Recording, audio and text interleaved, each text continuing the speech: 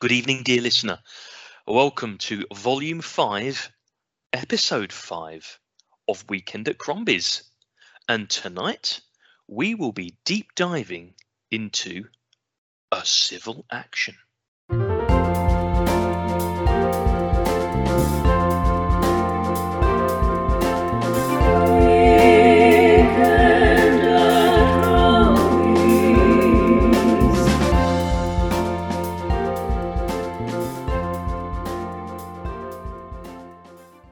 Yes, good evening, dear listener. It is your favourite time of the month. It's the new episode of Weekend at Crombie's, Season 5, Episode 5.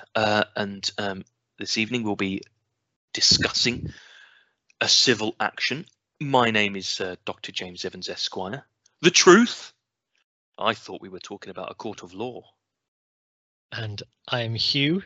You don't want me on this case. I'm only going to hurt you. So get rid of me. Oof. Heavy stuff to start with. This is my coded message to you each time, James. Very good, very good. Now this was Hugh's choice. Indeed, a civil action. A civil action, a film whose title I will refer to as Class Action throughout the podcast, so I apologise. I don't know why I cannot remember the name of the title of the film, but I can't. So just assume if I say Class Action, I mean a civil action. But this is a John Travolta vehicle. Well, not quite. Well, you say that the cast, as we shall discover, is loaded with stars. It goes deep, doesn't it? In fact, when I was looking at when the credits were going up, the opening credits, and the cast was revealed, I was thinking, who isn't in this film? It's got a heck of a bench. Stephen Fry is in this film. Yes. It's like, what? When did he go? Huh? Yeah. Yeah. Very strange. Lots of James Gandolfini. Yeah. And others. And many others. Many, as we shall learn as we get into the recap. So we'll do the recap. I hesitantly say we might be quick because it's whilst that is, it's quite a story. The plot hopefully be able to get across fairly briskly, but we shall find out. I doubt it. But anyway. Yeah, me too. But we begin. John Travolta is Jan Schlichterman, who is the star. Nice pronunciation as well. He's a Boston lawyer and a member of a small firm of lawyers, basically just four of them, and they are personal injury lawyers, the ambulance chasers, basically. And John Travolta also delivers a little voiceover every now and again that gives a very kind of unfiltered view of his profession. It's very cynical, isn't it? Oh, it's basically saying, like, the most valuable life in money terms is a 40-year-old white man. The least valuable life is a child. Yeah. And he's not doing it in a kind of a smug way. He's just saying, this is the facts of my profession. And we begin with they're about to close a case. So we begin at the tail end of one of their cases, based to show what a hotshot lawyer he is, because he's wheeling in a guy in a wheelchair who's clearly a quadriplegic. And he brings him into the courtroom as they're making their case, and John Travolta is like he's taking great care of this person. He's adjusting his headrest and he's kind of dabbing his lips and this kind of stuff. His tie up for him, isn't he? Giving him some water. He's doing his top button so he can be comfortable. And he's being very nice to him. He's being wonderful to him. And as he's doing all this, the jury are seeing this injured man who's clearly the plaintiff in the case, and feeling the more he does for him, the more heartbroken the jury feels. And the other lawyer, who he's facing, is writing on his post-it notes things like 1.4 million final, and John Travolta just shakes it off, and he does some more, and he goes 1.6 million final. He looks at him, he shakes it off, and then finally one of the jurors just lets a tear go down her cheek, and the guy just goes 2 million, please. And they decide, they don't go to court, they decide to immediately settle. And then we see a shot of John Travolta and his firm, which includes Tony Shalhoub and William H. Macy as associates. Yeah. And also, I mean, lesser known perhaps, but his name's Zeljko Ivanek, who is quite a famous character actor. He's a very good hey, it's that guy. And if anyone could pronounce his name, he'd be well known. But he's the fourth member of their firm, and they're cranking the champagne bottles, and they're not laughing at their victims, but they're aware of the cynicism of their profession. I don't think that they're laughing at their victims. They are very satisfied in the way that they are able to navigate the legal system. Yeah, and then John Travolta again. He's now a bit of a celebrity in Boston. He's like an eligible bachelor. He's a bit of a he wears the nice clothes. He drives a nice car. We'll say this is John Travolta in his late 90s period when he's He's got that look of when he played Clinton in Primary Colours. He's a bit he's a bit heavy set, but he's still got that charm, that Travolta charm about him. You can understand why he'd be a smarmy lawyer. But a case comes their way, and this is the case that kicks everything off. It's a small town is basically, we'll get into the details of it, but he initially finds out a small town is complaining that the drinking water has been made unsafe and has caused basically an outbreak of leukemia amongst their children. And Travolta kind of takes a look at it, and because Tony Shalhoub brought this to them and saying, look, there's no money in this case. Like we're a small firm, we can take on like 3 cases a year, and each investment of resource has to bring a payday. And that's basically where they're looking at these cases. Yeah, they're making this is where the statement at the start of the film, which is, the best plaintiff is the 40-year-old white man who's at the prime of his economic earning powers, as it were. This case is not going to bring them in any money. Yeah, there's even a shot as John Travolta. We see him, trying on his various ties and handkerchiefs to look all smart. He walks past a car accident, and there's a guy kind of sitting by the side of his wrecked car, dabbing his bandaged head, and instead of offering any comfort, he just leaves him his card and moves on. So it's that kind of vibe. And so John Travolta decides that Tony Shalhoub will just get emotional again. So he, Jan Schlickman, will race down to this village in the backwaters of New England. Woburn, Massachusetts. He will sort it out. He'll let them down gently, and then it'll be done. They call this case an orphan case because it's been passed around from firm to firm because no one wants to touch it, because they've all judged there is no money there. And they may have right on their side, but because they obviously work on a no win no fee basis, so everything the firm takes on, they're paying for until they win. So it's obviously it's financial risk for them too. So you can understand why they've got this very cynical view of, if there's no money in it, we're not doing it. Yeah, I mean, it's not even cynical, is it? Really, in the end, it's just he does explain business model. Yeah, he does explain this is how it works, and they do make a contrast, saying, in fact, it's a later character who we'll come to says this isn't a criminal case where there's justice on side. This is all about money, and we get that impressed to us as the story goes along. But he zooms down to Woburn. He's in a lovely black, like a Porsche. Or, it's a Porsche 911. There you go. It's a nice car that he immediately gets a speeding ticket for because he doesn't care. But he goes down to this thing, and there's the usual kind of very drab communal hall with all these a dozen families gathered around in a circle talking to them, just saying, look, our water supply has always tasted funny. We think it's been polluted. I know our kids have died. And it's the whole thing is like, he's saying, who do you want to sue? Who is it? Yeah, he's because who do you want an apology from? Yeah, one of the bereaved mothers, played by Kathleen Quinlan, basically says, I want someone to say sorry. I want someone to look me in the eye. It's not about the money. They all say it's not about the money. They want someone to look me in the eye and say it was our fault and we're sorry. And he's saying, look, there's no one.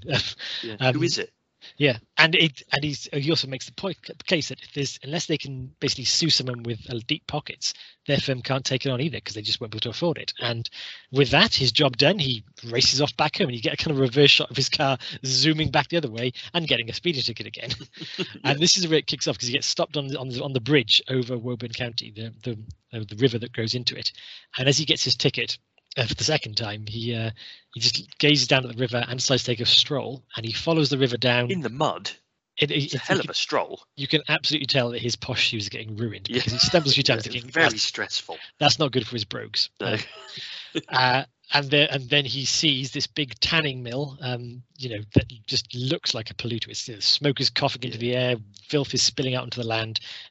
It looks like it's got guilty written all over it. It's not very subtle, is it? No, which again, I think it hasn't been because it's been poisoning the town. But then he sees something even more interesting, that a couple of the trucks running out, it's a tannery, basically, it cures leather. But a couple of the trucks that service it have the names of the subsidiaries that own the tannery. And these subsidiaries are Beatrice Foods and W.R. Grace. Now these... Who do have a lot of money. Yes, they own like everything. They own these... like orange juice and all the big, they basically rattle off all these big brand names that are owned by these Beatrice Foods and W.R. Grace, and they think, well, here's the deep pockets we've been looking for. Yeah. So here's the apology we might be able to get. Yeah, and he's running back now to his firm saying, I can't believe you need to let this go. This is a gold mine for us. We got to go for it. And so they begin in earnest. They start, sinking wells and treating the ground and overturning the land. Stephen Fry comes in as a resident expert. He's a geologist, isn't he? He's geologist, and again, playing it as you'd imagine is it a very bookish, oh yes, I think it'd be marvelous with the glaciers came down here, it's wonderful, very interesting, very interesting, He's playing Stephen Fry, I think. Yeah, and so the civil action begins, and again this is where again John Travolta's voiceover takes in saying, these big firms have big lawyers and they will try and intimidate you and bully you off the pitch, and you can't be intimidated by them.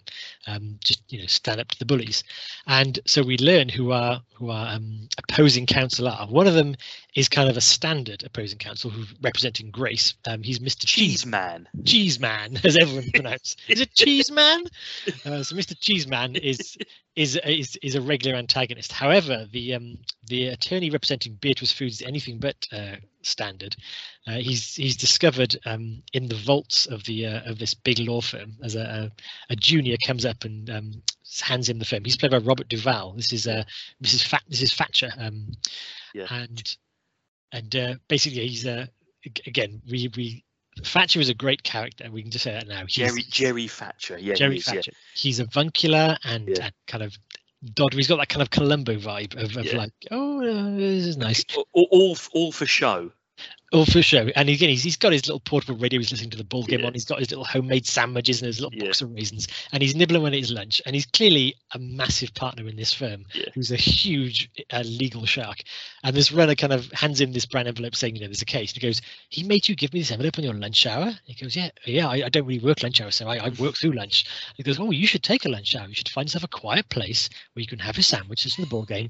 And if anyone disturbed that time, they would be very sorry indeed. And he just drops the envelope and slinks backwards into the it's funny, files. isn't it? It's a good introduction. It is, yeah. It says a lot about his character as well, doesn't it? Yeah, and he never, never bares his teeth. He just quietly gives him this advice that any man who would interrupt someone when they were having their lunch would be very, very foolish.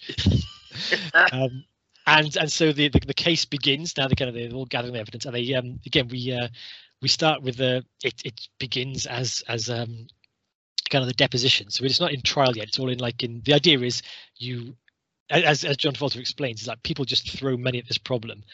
We throw loads of money to prove the case. They throw loads of money to stop us, and eventually we'll settle. And that's how it works. And it's whoever comes to their sense. We're spending money. They're spending money. Whoever comes to their senses first loses. Yeah. Because someone would just say, no, I don't want to spend any money. Let's just give them millions to stop this.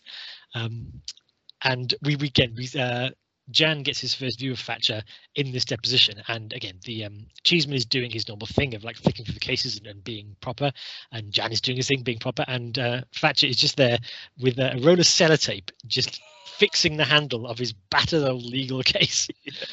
This man who clearly makes like a six-figure sum just is still carrying out his ratty old suitcase and is fixing it with sellotape. He's asked, isn't he? Why don't you buy a new suitcase? Yeah, says you never change your suitcase during the season or something like that. Yeah, they never change your socks during the middle of a playoffs or whatever. Yeah, that's it. Yeah. So and thus it begins. They start interviewing basically the workers of this mine, saying, did you use any chemicals? Did you dump any chemicals? And all the workers keep toeing the party line. It's like we didn't, until they meet James Gandolfini's character Al Love, who's doing the normal thing, and it's like, did you treat chemicals? Yeah, I treated chemicals. Did you dump them? Yes. Yeah, dumped them. And everyone takes a shot, but are trying really hard not to look like they've just said. Because John Travolta is quite a good performance. He's bottling it up, but he thinks jackpot. Because everyone's like, "Oh, that's interesting. Did you say you had seen dumped chemicals?" And it takes a while to get it from him, but James Gandolfini's character Al Love has seen this, and not just seen this, is feeling tremendously guilty about this because he lives opposite one of the bereaved families. He has 8 children himself, some of which have had health issues because he lives in the town too. And the thing that tips him over is he basically intimates something. His lawyers lean on him saying, look, it could be anything. Don't say anything you will regret. His workers all around him are like, give him the stink eye. Don't be a rat. But there is a scene when he's just having a family dinner and he's watching all these children basically just drink water, having a nice dinner and drinking glasses of water, which is made to seem so threatening. Sinister, isn't it? It is, because it's a family dinner. Everyone's happy and smiling when drinking water. And it's like, you can see it thinking, am I poisoning my family? And it's just like, and then he basically spills everything, and having already spilled everything, he tells him everything, which is enough evidence to bring them to settle. Grace and Beatrice both think, Grace and Bishop in the firms both think we will now settle. So John Travolta's film. It's like, we got it. We've done it. We were. They did say they were quite tight in the hole. They had to go to the bank to extend their credit because they had gone way deep into all this geological studies to prove the case. Yeah, but they need to go and visit Uncle Pete, Uncle Pete's the bank manager. Yeah, when I think they end up at this point they've spent something like $1.4 million. Oh, it's more than that. So it's like 2 million, I think. Yeah, it's a lot. Yeah. Well, yeah, one thing we'll come to is the sums of money. Given this was in like the 90s, it seems relatively small. No! Oh, I see what you mean. Yeah. Because they were talking about we're going to get a $20 million settlement. I'm thinking, is that a lot? That's like a footballer. Yeah, I'll give you a centre half. I wonder what the exchange rate is now. Yeah, because it is strange how. Obviously, I would imagine $20 million to me. I'd imagine I'd appreciate, but in terms of this is legal. This is like would shake a Fortune 500 company. It's like that's just it's a day of billing. But anyway, it's a lot of money. They go to their payday and they're all lined up. And once again, they're in a nice hotel. They're all facing each other, ready to start negotiations. And Thatcher is again in the corner, subtly nicking croissants in his pocket, and like inspecting like the fruit, and then placing it carefully back because he wanted to ruin anything expensive. And like, this is a nice pen. Can I keep this pen? Yeah. But John Travolta is seething because during Discovery, in fact, before they've had this breakdown, they've interviewed all the families, and they've all basically given their what has happened to it, and one of the fathers has given an incredibly harrowing account. Yeah, of how very moving. Yeah, I don't know the actor because he was, I guess, it's a very quick scene in the film, doesn't he? Yeah. Really. He's basically giving a account. It's horrible to listen to. Again, his son had leukemia, was about to recover, but then went deteriorated, and they couldn't even get him to the hospital in time. He died on the interstate as they were trying to give him CPR. And John Travolta has heard this. In fact, Thatcher has heard this and murmurs to his colleague, "We can never let these families take the stand," because he's right. Any jury that heard this would just in favour of them. But John Travolta is moved by this probably for the first time. Yes.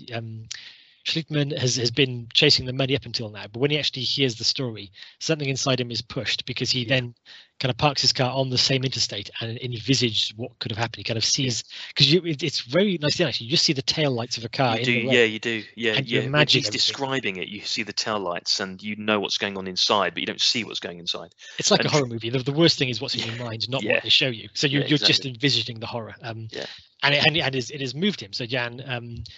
Basically, as he's about to settle now, it's like, say, we'll pay you 25 million, and everyone is like, takes a breath thinking, we'll accept that. Yeah. His colleagues think, done. We'll get it. The Grace and Beatrice thinking, okay, we'll do it.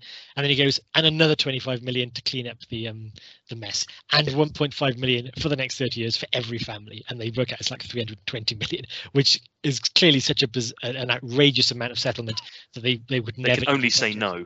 I think it's as all the lawyers are reeling again. It's Robert Duvall just goes, "I have one question. Can I keep this pen?" Yeah. And then he leaves. And so it's clearly going to trial, which once again, the voiceover wonderfully says is that the odds of winning a trial are 2-1 against. Your odds are better at winning Russian roulette than they are at winning a trial. Cases never go to trial. Yeah. And this one has. If you want to know how much $25 million is worth today, it's 43.3 million. Ooh. There we go. Not as much as I thought it would be. I don't know, that's a chunk of change. Oh, certainly is, but we're not talking hundreds of million, are we? Yeah, but we begin the courtroom. We should actually mention presided over by the right honourable the wonderful John Lithgow. John, if you're listening, well done. It is given John Lithgow features every single year in our podcast. It's a relatively small role, but played to perfection. I think he dominates that courtroom. He does, doesn't he? Yeah. He's brilliant in it. And yeah, in fact, he does play it because his role is very much he's not like a corrupt judge. He's not the odds are very much against Jan Schlickman and his firm, but that's mostly because the system is against him, and Lithgow is representing that, playing it firmly, and it looks like unfairly, but basically he's just following the law, which again Robert Duvall is very able to process much more than John Travolta is. And I think we'll come on to this in the analysis of the film. That motif runs strongly through the film, doesn't it? Being able to individuals who are representing the law, and some individuals who are able to represent the law more effectively than others are the ones that probably in the end come out on top. Because there is a scene before it goes to trial is when Thatcher meets Schlickman on the sites they're digging up, and he basically gives him a chance. He says, look, you've got Grace and Beatrice, you only need one of us, and Grace is the one you can get. You can't get Beatrice. So and he says, if you don't want me on this case, I'll hurt you, get rid of me. So I said, I'll pay your expenses and then just cut me loose and I'll go. So he's offering him a way out, which of course John Travolta doesn't want to get, because by now he's so moved, and he does say later that the only sum he'll accept in retribution is the sum they don't want to pay. Exactly. which sends William H. Macy's finance director into meltdown. Which is as the trial goes on, and the trial does go on. The trial begins, and it's all geological studies, and it's evidence, and it goes on and on and on. It's clearly bleeding money from the firm, and William H. Macy is the money man. He starts off again making cost savings, and then he makes more cost savings, and then he buys lottery tickets, and he puts up all their houses as collateral. He cashes in all this. He puts the entire firm and all their personal savings to the wire to get this. So the fact when John Travolta says, I won't accept anything from them unless it's more than they're willing to pay, it's just kick in the teeth, isn't it, really? He sends the whole firm into apoplexy, because not only is he saying this, he's the one making this choice. They don't decide it mutually. He's the one that's unilaterally decided, I'm going to risk bankrupting the firm and all of us to get these guys, which again he persists in doing. We should say there's an interesting cross-examination. Dan Hedaya, I told you everyone was in this. Dan Hedaya is the owner of the tannery, and we see him in an early scene when he's being cross-examined before the trial, and he just pours his water over the nice desk, the nice conference table of John Travolta's firm, to just he's making a point that that's how you cure leather, but what he's just doing is pouring water over your table. But he's just stonewalling. As the mill owner, he's clearly culpable, but he knows they've got nothing on him. Well, part of the issue about the poisoning of the water is saying this is how you do the tanning, and then there's a lot of water on the conference table, but there's also a lot of water that's fallen off the conference table onto the carpet, and it's a metaphor of where that goes. Who cleans up that spillage? But there was again a very good cross-examination, and it's counterpointed as the trial goes on. It's not just a regular trial, because Jerry Thatcher, being a brilliant lawyer, though he looks like Columbo, is also has a chair at Harvard where he teaches law, and they intercut the trial scenes with him teaching his class about how actually you navigate these things. So he's saying, like, object to everything, break up their rhythm, make sure that the more objections you throw at them, the object, and they show him doing that, and they say, if you fall asleep, the first words out of your mouth should be objection, and they cut to him waking up in his chair going, objection. But there's also a very good one when John, and he's saying pride will kill you more than a bad crooked judge or a bad evidence or anything. Pride is going to kill you as a lawyer, and that's made very clear because John Travolta, Jan Schlickman, is very well turned out, and he's very slick, and he's very personable, and he's what you'd imagine to be a golden lawyer would be. And Jerry Thatcher is the opposite. He's his bag is tied up with duct tape and this sort of stuff. But we see it happen when Schlickman has Dan Hedaya on the stand, and this film warned him, saying, don't push him, you could trip yourself up. He goes, I'm not that stupid, I'll get him. And he's talking to him, and he goes, are you upset that you've been polluting the land? And he goes, yes, I am upset. Well, why is that? And it's the why question, isn't it? It's incredibly subtle, but both Robert Duvall and John Lithgow, as the judge who's just watching it, kind of twitch, thinking, she shouldn't have asked that. Mistake. Because no one does an audible gasp, but both of these people who are clearly much more schooled in trial law thinking, whoa, what's he done there? And then he's asked the question. He's asked why. Don't ask why. And then we don't get the bullet immediately, because we get these two reactions, and we're thinking, what's happened here? And then they cut back to the lecture, and Duvall goes, unless you know exactly what that answer is going to be, never ask a defendant why. And then Dan Hedaya comes out with a very moving speech about, this is my family's land, this is my father, my grandfather, this is our land, I'm devastated. This is my town, and I love my town. And he comes out basically with a very good defense of why he wouldn't deliberately poison his own town, and that punctures the case quite a lot. And then the next body blow comes in when, as as Thatcher promised, he would never let the families go on trial, because right after they've had sort of months of boring geological surveys, he says, I think we need to draw a line now and have a ruling whether or not the jury think that this water contaminates the town, because if it didn't, then you can't put the parents on the stand. It's basically very clever. It's a clever way of cutting out the most emotive part of the trial, which of course Jan Schlickman sees immediately and thinks you can't do that. And again, the judge, whether because he's been played by Gerry Thatcher or whether he thinks this is the right way to proceed, has presented the jury with 3 very opaque questions about how they is basically there are 3 questions. Do you think that this firm was responsible for poisoning it? If so, what dates from which they began the poison, and is it between August 97 and there's like what do these dates even mean? Yeah, they're almost impossible to read, let alone answer. So now the jury are presented with this kind of pre-verdict on whether the firms even need to get put to trial, and during which again Thatcher has a little one-to-one with Schlickman as they're waiting outside for the verdict, and he once again just says, I can cut a deal right now, so can you. Let's cut a deal right now. We're kings. He says, I can't make that decision now. He said, who do you need? Who do you need a decision from? It's me and you. Yeah, and he offers him. It's a good scene, actually. It's a very good scene. Yeah, it's because again, I think Thatcher says, I don't normally wait outside like this before. This is not what normally happens, because he's clearly used to settling or killing cases.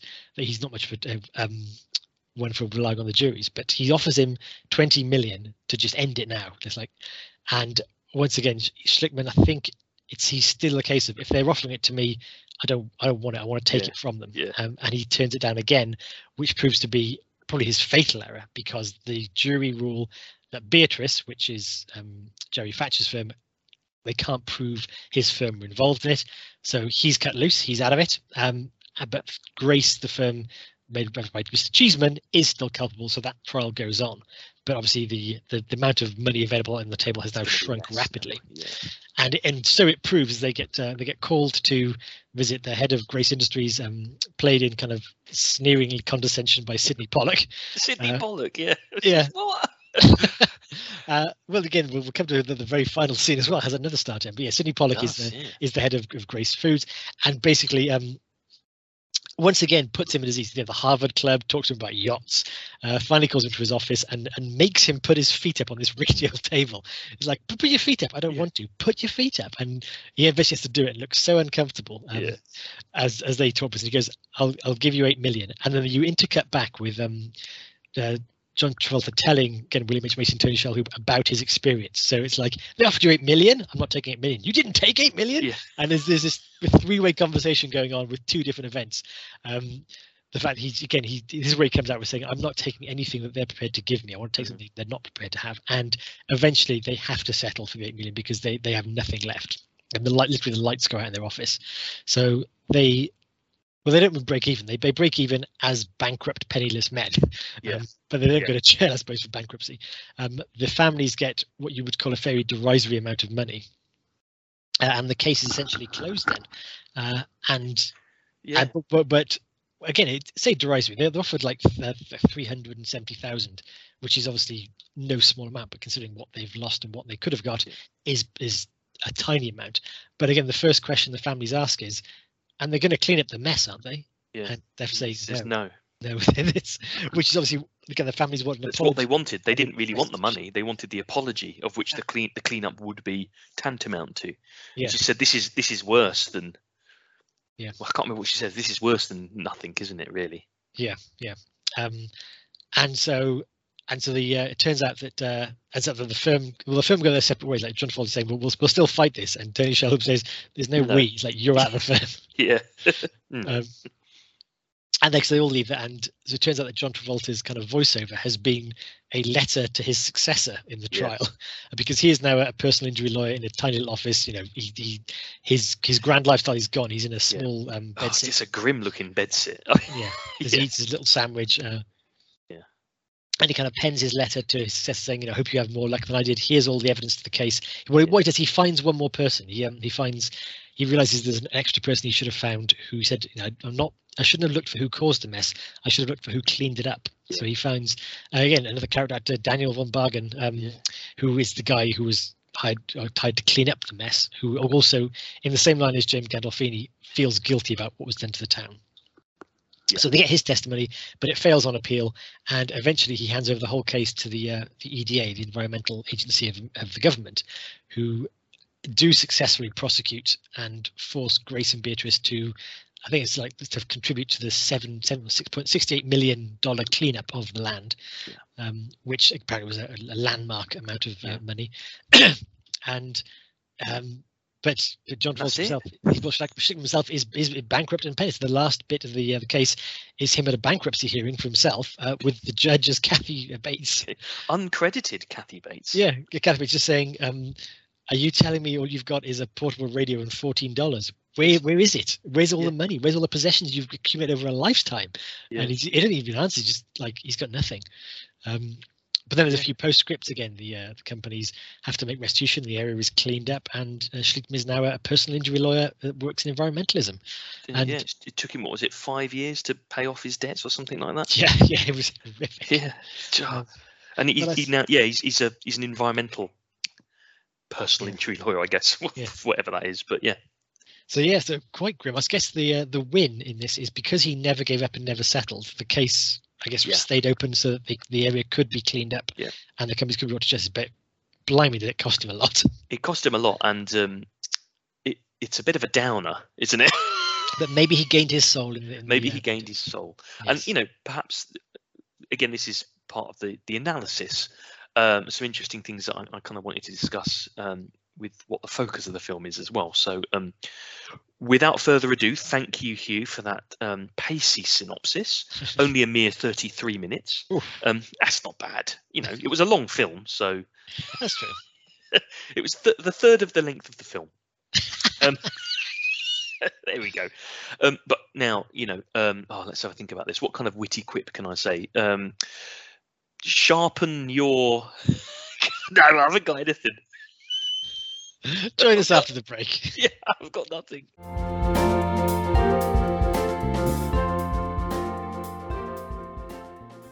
Welcome back, dear listener, as we slip the croissant into our jacket pocket and walk off with a very nice pen. We'll come to the analysis. We'll come to the analysis of a civil action. Yeah. So, Hugh, this was your choice. It was. And as befits your choice, why don't you kick us off with a reason as to why you chose a civil action? I have to admit, it's a film I'd never heard of before. Yes, and indeed that was one of the reasons. So it was drawn to my attention by, again, a video essayist who covers films, basically saying this is a hidden gem. So I at once didn't watch the video essay because I didn't want it to be spoiled, but I did look into the film. And again, having seen the cast list, that alone made me think, wow, this has got to be worth a watch. I also thought in the genre movie, we do a lot of action films and musicals for some reason, but we don't. I can't remember doing a courtroom drama before. So I thought that would be a nice change. Breaker Morant? Possibly, not quite though. No. I mean that would be close. That was 4 years ago anyway. Yeah, but, it was very true. Yeah. Well, I suppose we've not done that American court. No, the classic, like The Verdict or Witness for the Prosecution or something like that. Indeed, yeah. So that was what drew my attention. And again, the cast list itself just seemed to scream. It's incredible. Yeah. I couldn't believe the cast list. Travolta, Shalhoub, Macy, Evanet, Quinlan, Duvall, Sidney Pollack, John Lithgow, Dan Hedaya, James Gandolfini, Stephen Fry. I mean, what? Yeah, Kathy Burke, Kathleen Quinlan. Yeah, madness. Yes, there's a lot going on here. And again, the budget of this, and this was late 90s, was 75 million. Yeah, and this has got a budget. Yeah, for a movie that, I don't know, it's not special effects heavy. There's a few detonations, and all the heavy earth moving equipment to show the tannery must have cost something. But I bet a lot of that went on staff. I mean, the cast. Oh yeah, I think a lot of it must have gone on Travolta, and possibly Duvall. Well, Travolta was in his second wind. Yeah, he was, and he got nominated for an Oscar for this. That was Duvall, wasn't it? Yeah, but Duvall, sorry. Yeah, yes, Travolta was on his second win. Yeah, that's right. And Duvall got nominated for Best Supporting Actor. Duvall did, yeah, that's right. So I think, I don't know, mid to late 90s, Travolta would have been box office, wouldn't it? Oh yeah. This was Michael. This was Primary Colors. This was after Pulp Fiction. This was big. It's funny and I think sometimes films. So the casting of a film can sometimes lead it to be maybe less well received later on as well. So like at the time, if you're casting John Travolta, you're not thinking in 20, 22, 23 years time, John Travolta's basically not going to have made anything of any interest for about 20 years, are you? Yeah. And so you don't really see John Travolta as this huge star. Yeah. But in the 90s, he was massive. Indeed, but I think that works two ways, because I think if you were watching this movie in his heyday, you'd get expectations of what the movie should be. For example, I think Master and Commander suffered a lot because people were expecting Gladiator at Sea. Yeah, and it wasn't that at all, because you'd cast Russell Crowe, who was then kind of had a name as an action star. Yeah, you're right. And you think that's what it's going to be like, and it wasn't. It was a much more introspective, interesting piece. Whereas John Travolta. Yes, indeed. So that almost worked against its success. Yeah. Whereas this one, you'd expect John Travolta. Again, he'd done Primary Colors is kind of a serious film, but it's also kind of not quite light, but it's not deeply heavy. You have again Michael, the roles he's playing. He's playing pleasant, amiable roles, and you'd expect him to be in that Tom Cruise role of the plucky lawyer. That's a bit basically yuppie redemption. You think it's be Jerry Maguire, because Schlickman is a very. It starts like that though, doesn't it? Exactly, it starts like that. He got the trappings of wealth, and he's got all the he's completely shallow. He's the 10th most eligible man in Boston, and then he grows a conscience. He grows a conscience and sacrifices everything to do what's right. And if this was Jerry Maguire, he'd be A, have a love interest, and B, the final reel would be him walking out the courtroom with all holding a crying child while he waves and ticker tape goes everywhere. True. But it's not that at all. It might have been more popular as a result. Yeah, but it wouldn't have been a better film. No, it wouldn't have been a better film. Yeah, so this lost quite a lot of money at the box office. Yes. I am still surprised. $75 million is a lot of budget, even taking into account the cast list. I like to think it somehow mirrored the film itself, whereas they're just putting more and more money into the film. And there's a William H. Macy in the budget saying, "Just stop spending money. We're not going to make it back." We will. It's a hell of a budget to put in a film like this, which has a real downer of an ending. Yeah, and we'll come to whether it's good or not, but it's certainly not broad appeal. I wouldn't say this is not going to have a queue around the block to watch. No, it's not even John Grisham style, is it? I mean, there's a bit of John Grisham in this, I think, the first half of the film perhaps, but you can see a kind of the Firm type. Yeah, but there's not even a car chase in it. When his car goes speeding, there's one car in it. It's just him. There isn't any dramatic, and I mean that in a kind of like traditional dramatic scenes in the film. There's no chases. There's nothing like that, is there? Funny enough, actually, because he gets stopped for speeding twice. Yeah. But you just see his car racing, and then you see him stationary giving his ticket. If this had been, you could have had the police car pull up behind him with the lights flashing to make it seem more dramatic, but they don't do that. They deliberately don't make that. I will say, actually, when you say there isn't, we're jumping right to the themes there, because my rationale for picking it was fairly brisk. It was just I was interested in it. Yeah, fair enough. But you're right about this. I did think towards the very end, because they're talking about when Schlickman is interviewing the final witness who said, I carted all this stuff away. He said during one of the nights there were kids with firecrackers. Basically, some juveniles come along and throw firecrackers at the works just for fun, really, just to annoy the mill owner. But they accidentally throw it into what they call the swimming pool, which is a big pool of chemicals, and it effectively blows up. They set fire to the lake. Yeah. Which, to me, I mean, maybe that was a true incident. They wanted to record it because this was based on truth. But to me, that seemed like, do they just want to have an explosion there? It's like, can we cut that in the trailer if we have something explode? Because it didn't further the plot or make the case in any way. But it felt like it'd be dramatic if something exploded, wouldn't it? It was slightly. I thought that it was slightly counter to the rest of the film, because the rest of the film is almost absurdly anticlimactic. I don't mean that as a negative thing, but it's almost it works hard to not get the pulse raised with exciting scenes. It almost cuts away from anything that might be exciting and tells you the consequence of it. Even when they're being thwarted in court, there's very little voice. I mean, John Lithgow shouts him down once, saying, "Would you shut up or be quiet? I've made my decision." Yeah. But there's no impassioned speech in front of the jury. No, there isn't. Yeah, No. I mean, even when Schlickman is trying his best to win the case, he's not giving the big speech about this is a case about truth and justice, and here's what I'm trying to do. No, They're arguing. There's no summation at the end, is there? You don't see their final. Yeah. You don't. It's a courtroom drama without the courtroom.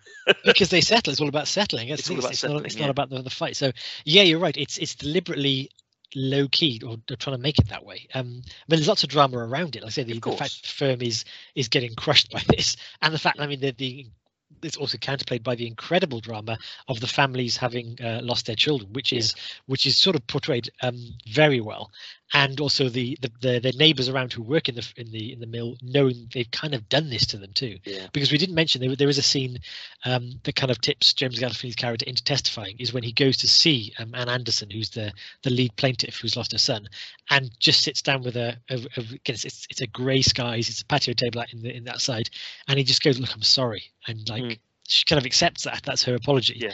But it's a very quiet scene when you just kind of see the pain they're both in, but it's not. Nothing's more made bombastic, though, is it? It's like it's not that, you know, James Gandolfini doesn't then rise up and punch out Dan Hedaya saying, "Hey, this is for everything you made me do." It's just people are quietly. In fact, I think that's the last scene you see of him in the film as well. It is, yeah. Characters do come in and go out. In fact, it's funny how Jerry Thatcher, who is, again, almost scene stealing as in Robert Duvall's role, once he's settled, he's gone. You don't see him again, do you? And the film continues for another 20 minutes because there's still another lawyer representing the other plaintiffs, which is where and if this had been a written drama, it would have been a big finale at the end when Travolta and Duvall face off. I actually think that scene with Kathleen Quinlan and James Gandolfini might be my favourite in the film, actually, because it was quite a low key scene, and I was unexpectedly moved quite a lot during that film. During that scene, probably the reaction of Kathleen Quinlan's character Anne Anderson, because not a lot was said, but she just kind of held his hand. Yeah, you know, and you think, I don't know, I cry easily, and I have to say that I shed a tear or two during that scene. But there we go. Here's another thing about casting a broad net in the cast. Most of these people were known either as character actors or big actors. Again, I'm thinking James Gandolfini, this would have been filmed very close to the start of The Sopranos. It must have been. So he wasn't a household name by any means. He was barely a recognisable face. He did a few cameo parts, mostly as tough Italian mobsters in other films. So you wouldn't have known who he was. And I thought that it's almost a shame now that he's so famous, because I think that would have been a strength of the film, because he's the third in line of some anonymous interviewees. Like, first interviewee, I didn't see nothing. Second interview, I didn't see nothing. Third interview, I saw something. It's like, what? And they think, is this character going to be? Because he obviously, even now, he's a very good actor. He delivers everything. But at the beginning, you think, should I pay attention to this guy? And it catches you off guard if you watch it with those eyes, thinking, I wasn't expecting this from anywhere. And of course, because as soon as James Gandolfini appears, you think he's going to be someone to watch. But in this context, it's like, oh, that came out of nowhere. That was quite good. Yeah, you're right. And because he wasn't famous at the time, he might just have had a bit part. You don't know, do you? Yeah, you could, but they slipped it in there quite nicely again. And like I say, because he goes on the testifying thing that his family too, his 8 children, some of them have suffered some serious health issues, and that scene at the dinner table was just like you could see the pain in his eyes. Yeah, you definitely could. I mean, so we've kind of discussed the fact that the film takes a slightly different route to the courtroom drama and this kind of film, I suppose. Certainly in the 90s, I think in the 90s, I would have expected this to be very bombastic. You know, I would have expected it to be like A Few Good Men or The Firm, or, you know, stuff like that, where you've got some meaty monologues and all this kind of stuff. And it's not really like that. I think that is more in tune with more modern day films about subjects like this. And I don't necessarily mean the courtroom element of it, but I mean kind of either investigations that take place that uncover either criminal or corporate corruption of some kind, and so either the investigative journalism around those, or the the movement into the legal system about those. So what I might do is just cover a couple of films that do this, and this can also cover the other films you might want to watch as a consequence of this as well. Yeah. So I think there are a couple of films that reminded me of this a little bit. One of them is Spotlight. Oh, do you know what I was about to say? If you hadn't mentioned Spotlight, I would have, because that was as soon as you were describing it, I'm thinking that's exactly what it is. That procedural, almost messy. It doesn't have a clear conclusion. No, it doesn't. And you don't quite know where it's going or what's happening in it. But the point isn't necessarily the outcome. The point is the investigation. Almost. Yes. And it's the investigation that helps you to learn some of these processes. And I think that it has more in tune with that than, say, A Few Good Men, for example, right? Which is far more bombastic and a lot more popular, I guess. The other film which I was thinking of is a relatively recent film called Dark Waters, which stars Mark Ruffalo and again, it's remarkably similar sounding. I actually thought Dark Waters was a remake of A Civil Action. It's about it's actually a determined kind of police officer, actually, in this instance. Oh no, I think he's a lawyer. Anyway, it's him and this farmer who are determined to investigate the pollution of waters through chemical spillage of a factory in a local town that has caused the death of children. And I honestly thought, not a remake, is it? I honestly thought that it was a remake of A Civil Action, but no, it's a completely different film. But again, that film is focused a lot on the investigation, and a lot on the process of uncovering the principles. So I wonder whether the reason why this film maybe was slightly less successful was because it feels quite dour, but it probably wasn't there wasn't a market for this kind of story in the late 90s, which was far more bombastic, far more in your face. And actually, if it was released, maybe if it was released 10 years later or 15 years later, there might have been more of a market for it, because there's a lot more television about this kind of stuff now. Yeah. Well, again, my two observations here is, one, does Mark Ruffalo's career consist entirely of determined reporters trying to because he's in Spotlight as well, isn't Hulk. He's in Zodiac as well, isn't he? Of course he is, yeah. And Zodiac was the other one I was thinking of, actually. But it's interesting, again, the second thing was only a couple of years later, Erin Brockovich came out, which is that, and I was going to mention that as well. I think that is the transition. Yeah. But that one is almost combines the procedural grind of a class action with that kind of character development. Jerry Maguire, A Few Good Men, upsurge, because it's a good movie, but it is told in an arc of someone's climb and someone's victory. Yeah, it is, and it has a resolution, because when you leave Erin Brockovich, you feel good, whereas you don't feel like, oh my god, these people are polluting or whatever. And it's like it's different, isn't it? It's a different vibe, and it's a different vibe. It certainly is a different vibe. But I think Erin Brockovich, it was very successful because, and I think it's a really good film as well. It really does balance that character study of Erin Brockovich and the story of the investigation as well. Yeah. And if I have a criticism of A Civil Action, I'm not sure entirely that its focus. I'm not sure entirely that it has the right focus all of the time, or I think maybe it casts it like the cast almost. It casts its net too wide. Now, there's nothing wrong with a film being ambitious, I don't think. And if that's the worst criticism of the film, it's doing quite a good job. But for me, there are three focuses in the film. So the first one is, it's a film about the legal system. It's a film about how the legal system works. And it's a film about how certain elements of the legal system are in place to prevent justice from happening, I guess, really, in some respects. So, and I think it does that well, right? It's well done, particularly the way that John Travolta starts the film and the way that he moves through into becoming a more kind of human, a more rounded, a more a deeper character, as it were. And Robert Duvall, obviously, he's a metaphor. He's a representation of the justice system, isn't he? Right. That's what he is. So it does it well, but it has that focus on it. It's also, in part, I think, a film about Jan Schlickman, it's a character study of him and his obsession with the case and his transition from, I wouldn't say money grabbing. I wouldn't even say cynical, but kind of business business focused lawyer Yeah. to principled lawyer, I guess, in certain respects. I think maybe it moves a bit quickly in that context, but it's done well. And then there's the third part of the film, which is about the corporate misconduct and about the story of the chemical pollution and the children and the families, etc. And it does that fine as well. I think what I might have wanted was it to go down the road of one of those a little bit more. Yeah. Rather than give equal weight to them, because I think giving equal weight to all of those things, it never really got under my skin enough with any one of them. It does justice to all of them, ironically, but I think it's the difference between something that's a good watch and something that is a classic. Right. Yeah. So I would have liked, it's my own personal preference, I would have liked it to be, we're reviewing films that we haven't seen now, right? But I would have liked it to have been a film about the corporate misconduct. I wanted more about the investigation. Yeah. Because that's what I find interesting.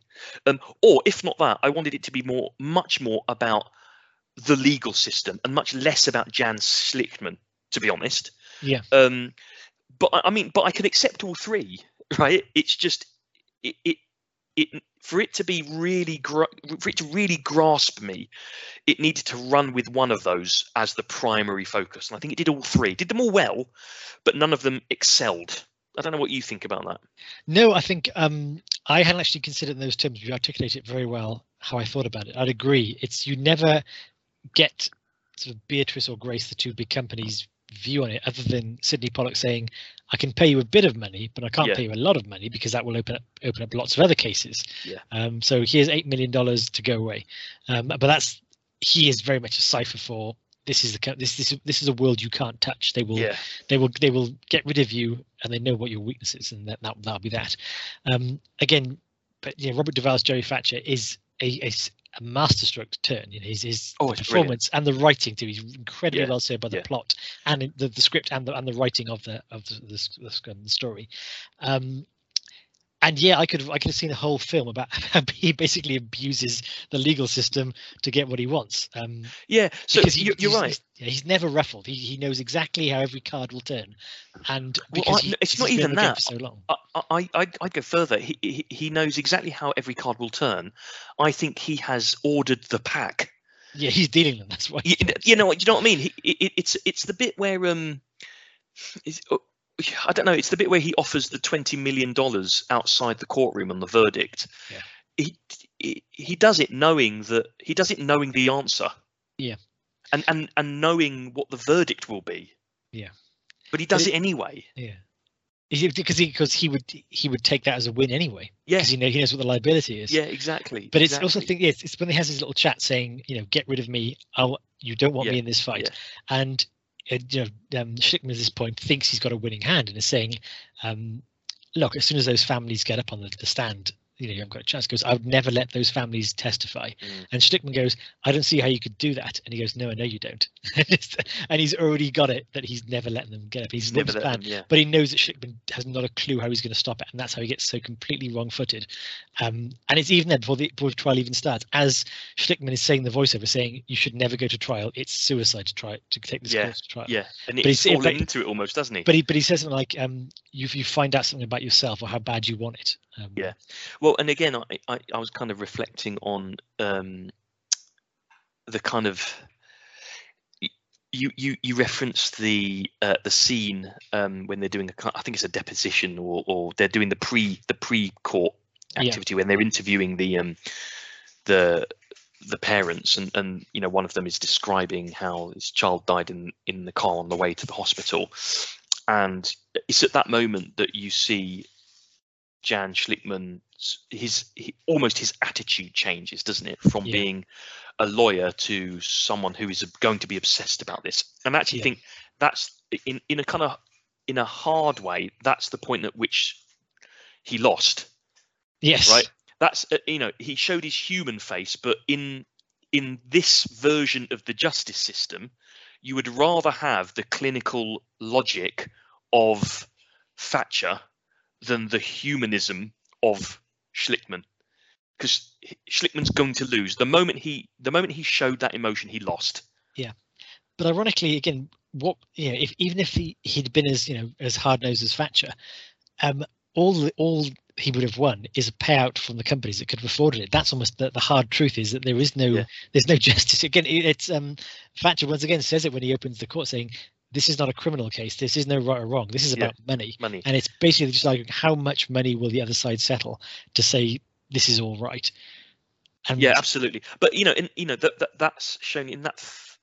The irony is, of course, in that first scene, when it sets the scene almost, when you've got the paraplegic plaintiff.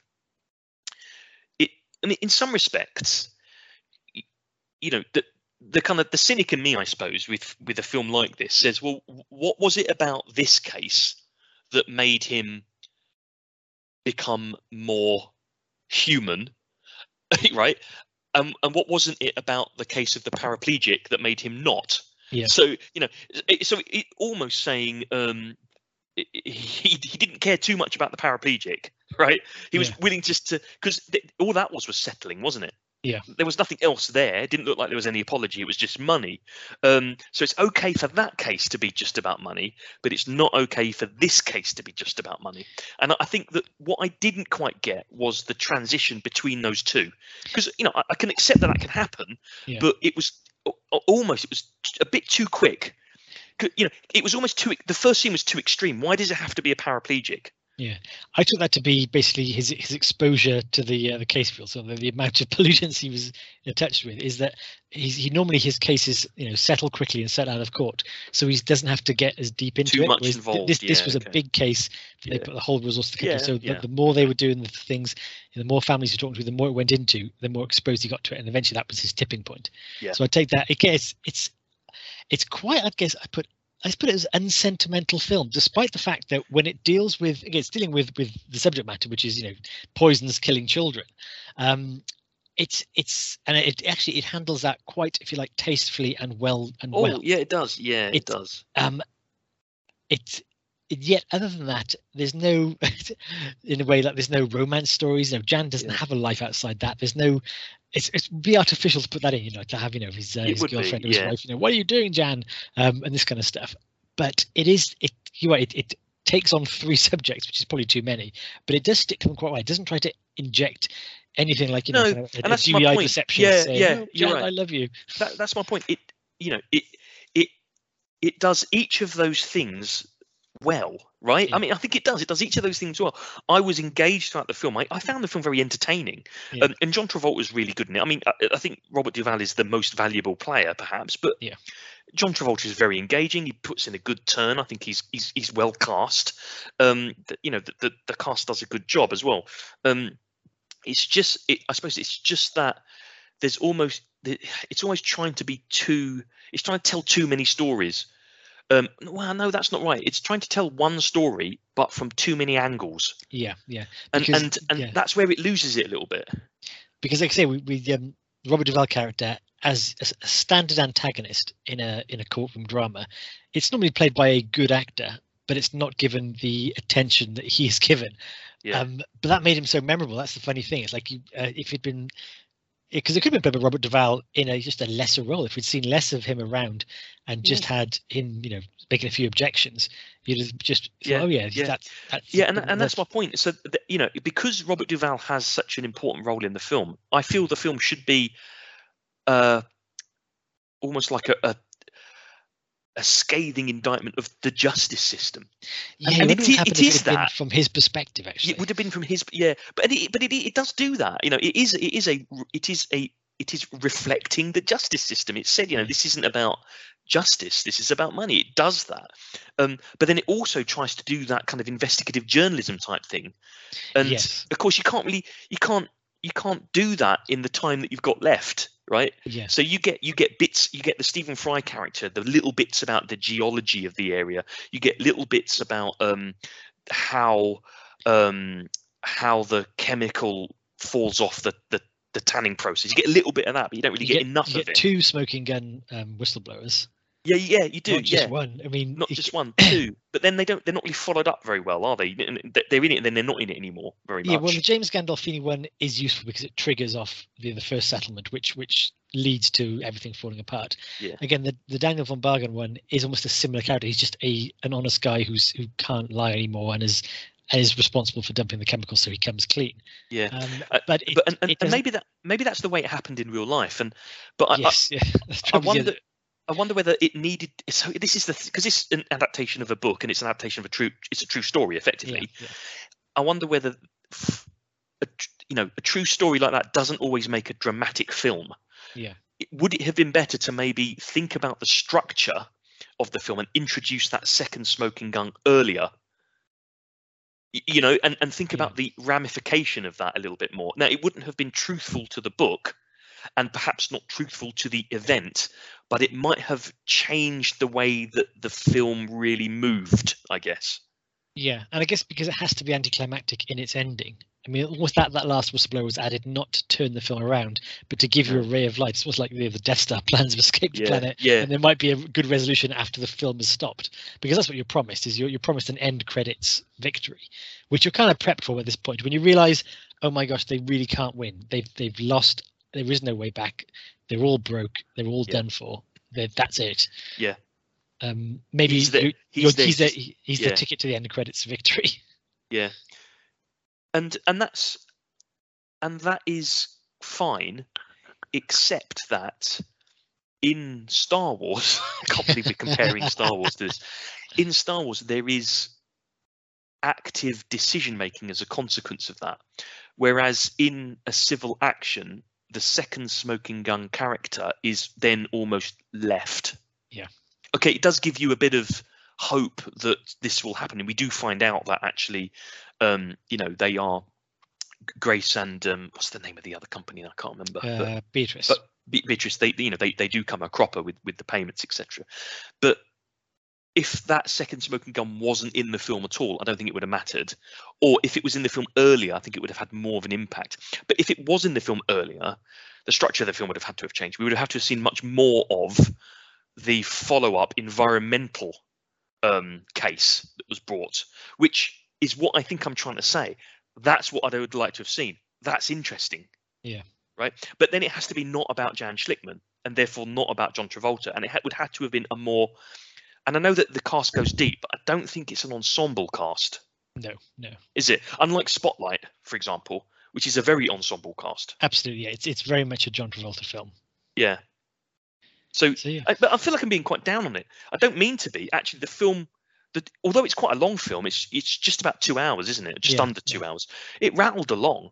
It looks fantastic. I was going to say, for a film that is mostly the inside of courtrooms or waterlogged New England, it's a very well shot film. It looks fantastic. It really does. Yeah, and the lovely directorial touches in the things that happened. One thing, I don't know if I mentioned this already, is that there was something I've been alluded to by my wife in terms of a mindfulness thought, is that once you have something in your head, your brain will seek it out everywhere.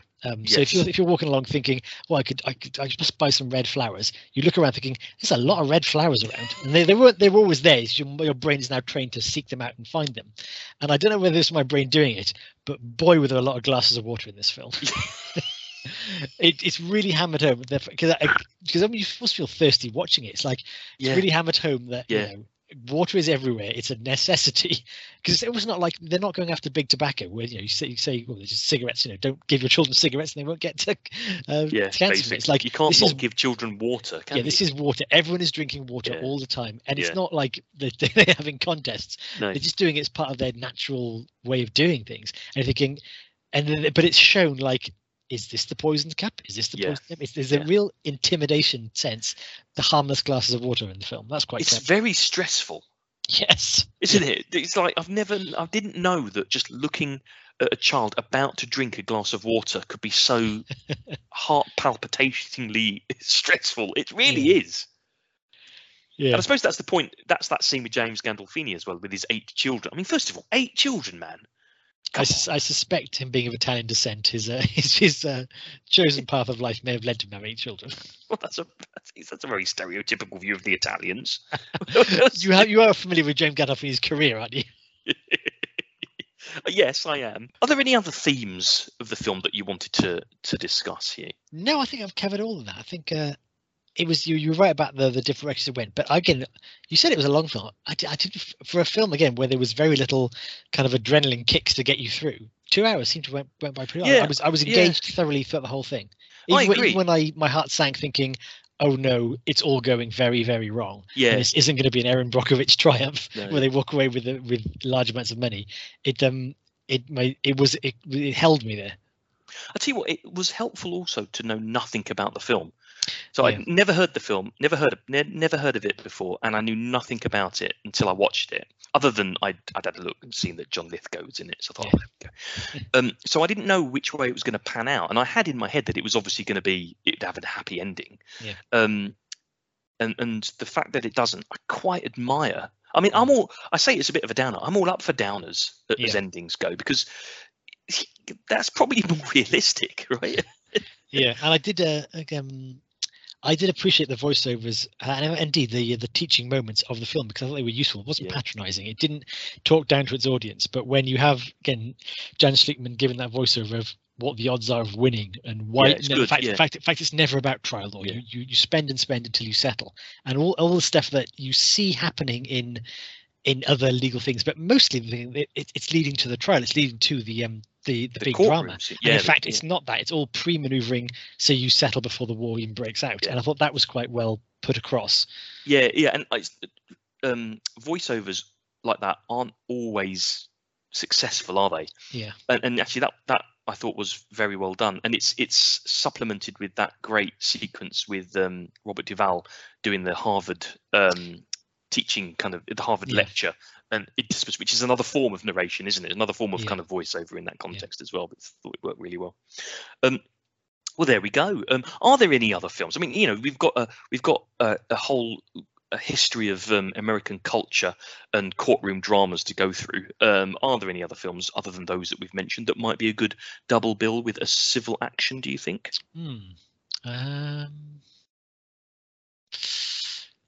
None that leap to mind, again, apart from the ones we've talked through already.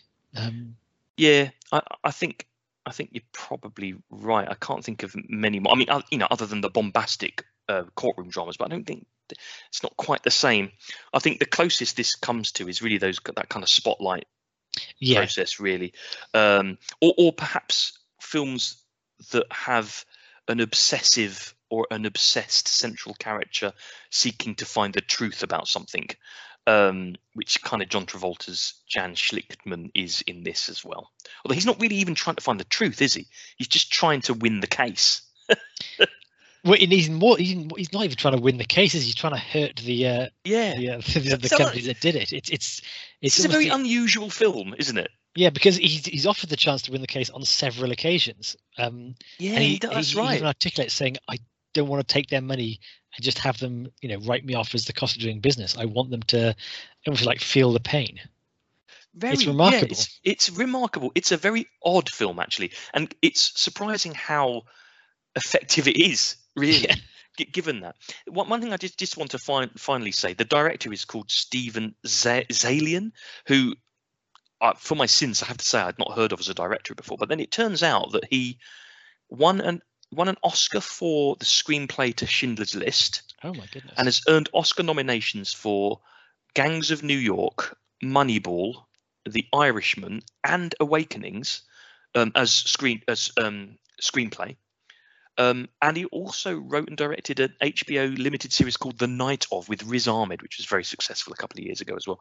So that is someone who is steeped in Hollywood majesty for his writing predominantly. Which explains why the script is so tight. Yeah, absolutely. Which is interesting. Is not always what happens. Sometimes you get a screenwriter turned director. It's the writing that suffers, but the direction is okay. Yeah, absolutely. Unless you're David Mamet, of course, in which case both suffer. Yes. I was thinking a lot further down the gene pool in Richard Curtis when he started directing his own comedies. The comedies got a lot less funny, but the direction was fair. Yeah, yeah, exactly. But you're not going into a Richard Curtis film for the direction, are you? Surely. I'm not going to a Richard Curtis film with a gun to my head. Yeah, no, that's a fair point. Well, look, we have thoroughly. I can't do it. It's because I'm trying too hard to think of quips.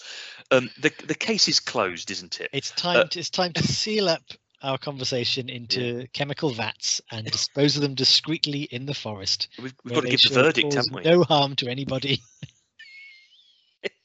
until we're found out and made to clean it up at enormous personal cost. Indeed. Keep listening, though, because we will be revealing the scores on the doors Indeed. for a civil action, and we'll be revealing the next film. So join us shortly.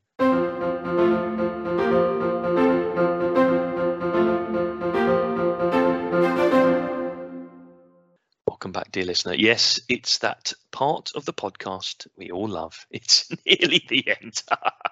But before that, we have some scores to deliver, don't we? As it was your film, Hugh, as tradition befits, I think you go first. What are you going to give the film A Civil Action?